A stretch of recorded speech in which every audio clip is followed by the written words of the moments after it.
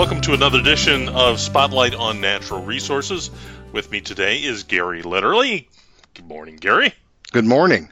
So, you have a very exciting new grant possibility, or you and a group of natural resource educators have a new grant, and it deals with smart grid technology. So the first question just about has to be, what is smart grid technology? Sure. Smart grid technology is the capacity of people that buy power, whether residential or commercial homeowners, in fact, that are able to utilize some of the technologies that have been put in place by the regional power companies and statewide power companies, whether it's ComEd or Ameren or a other service provider that's a cooperative. They have technologies that they've started to use that will allow for efficient and effective use by the consumer of their power, whether it's gas or electric, particularly gas, but there's also going to be smart grid systems that will enable you to monitor what's going on with your natural gas usage if you are a natural gas consumer. So it's more about monitoring. It's not about, I guess when I heard the term, I was thinking that it was the thing that disjointed the delivery from the supply of, for example, electricity. Well, what's happening is, at the time of deregulation, Commerce Commission in Illinois allowed this kind of breakout of the system, but it still falls back to those companies that often do both, the delivery, the distribution, the repairs, and the upkeep.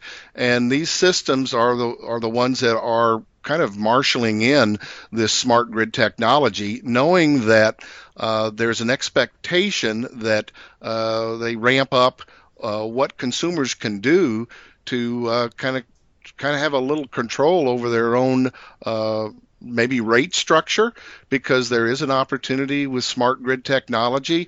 Some of the power companies do have the opportunity for you to maybe buy power in a different time slot, restrict your use, agree to restrict your use at certain peak times, and all of this really couldn't be done if you as a consumer really didn't know, hey, am I effectively saving on my power usage and consumption? Am I making a purchase of power just by choice to operate some units that consume electric power in my home? Am I able to monitor that? Am I able to kind of do a kind of a real-time acknowledgement of what I'm saving, or am I able to kind of take control of how I fit in this scheme of power usage and efficient use? And that ties back into conservation and the elements of stewardship. Interesting. So now let's talk about the grant that your group was awarded, the Illinois Science and Energy Innovation Grant. What's that all about? Well, what that's about is when power companies kind of went through, and this kind of goes back to the deregulation time period, it roughly follows with that, that there's an expectation that the power companies would support the consumer education side, and those dollars were rolled out and have been dedicated and made available to the Illinois Science and Energy Innovation Foundation.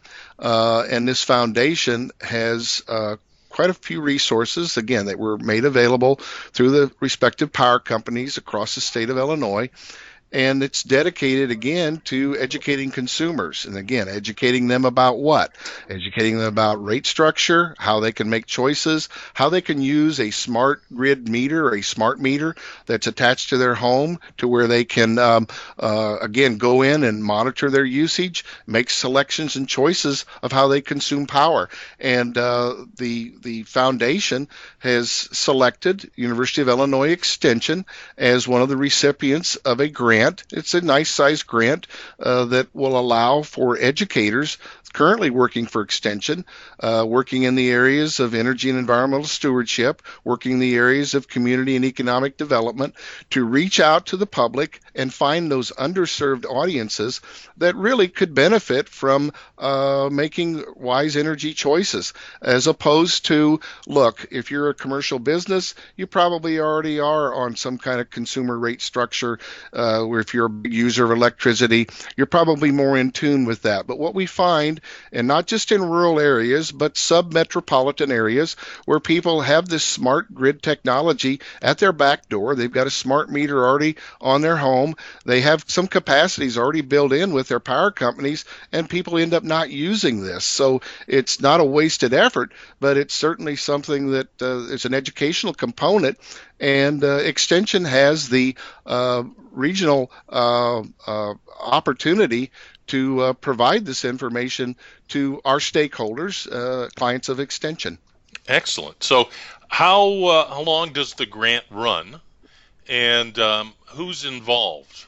The funding period is 1 year, and of course, with any grant dollar transfer, there's always a few little delays and a little snafus along the way, but we've got the money to where it's in the university system, and we're just now really able to kind of mobilize and come up with what some of our deliverable timelines are.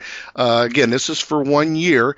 The clock really didn't start till probably just about 2 weeks ago when the money was transferred. So we've been trying to come up with a strategy as to locations and how to effectively use Extension staff that are already in place across the state of Illinois to reach some of those target areas. Again, those areas that are underserved.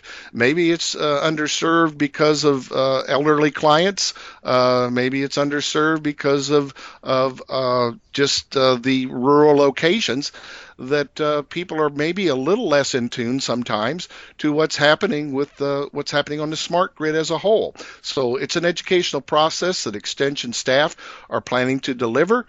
We've got the resources now to do that, and that's our plan, is to institute this across the state. Very good. Where can people go for more information on it? I would say at this time, since we're really trying to set up some additional web presence, there are a couple places to start looking. One is the University of Illinois Extension website, and kind of hover around in the area of the energy and environmental stewardship. But there's also, you could Google the Illinois Energy Education Association. They are going to be partners. They are technically part of Extension and supported by Extension. And we're going to work with that staff out of Springfield to help with some of the web presence that we need to make this an effective outreach piece that we work with. Very good. Well, for another edition of Spotlight on Natural Resources, this has been Bill Wasner and Gary Litterly.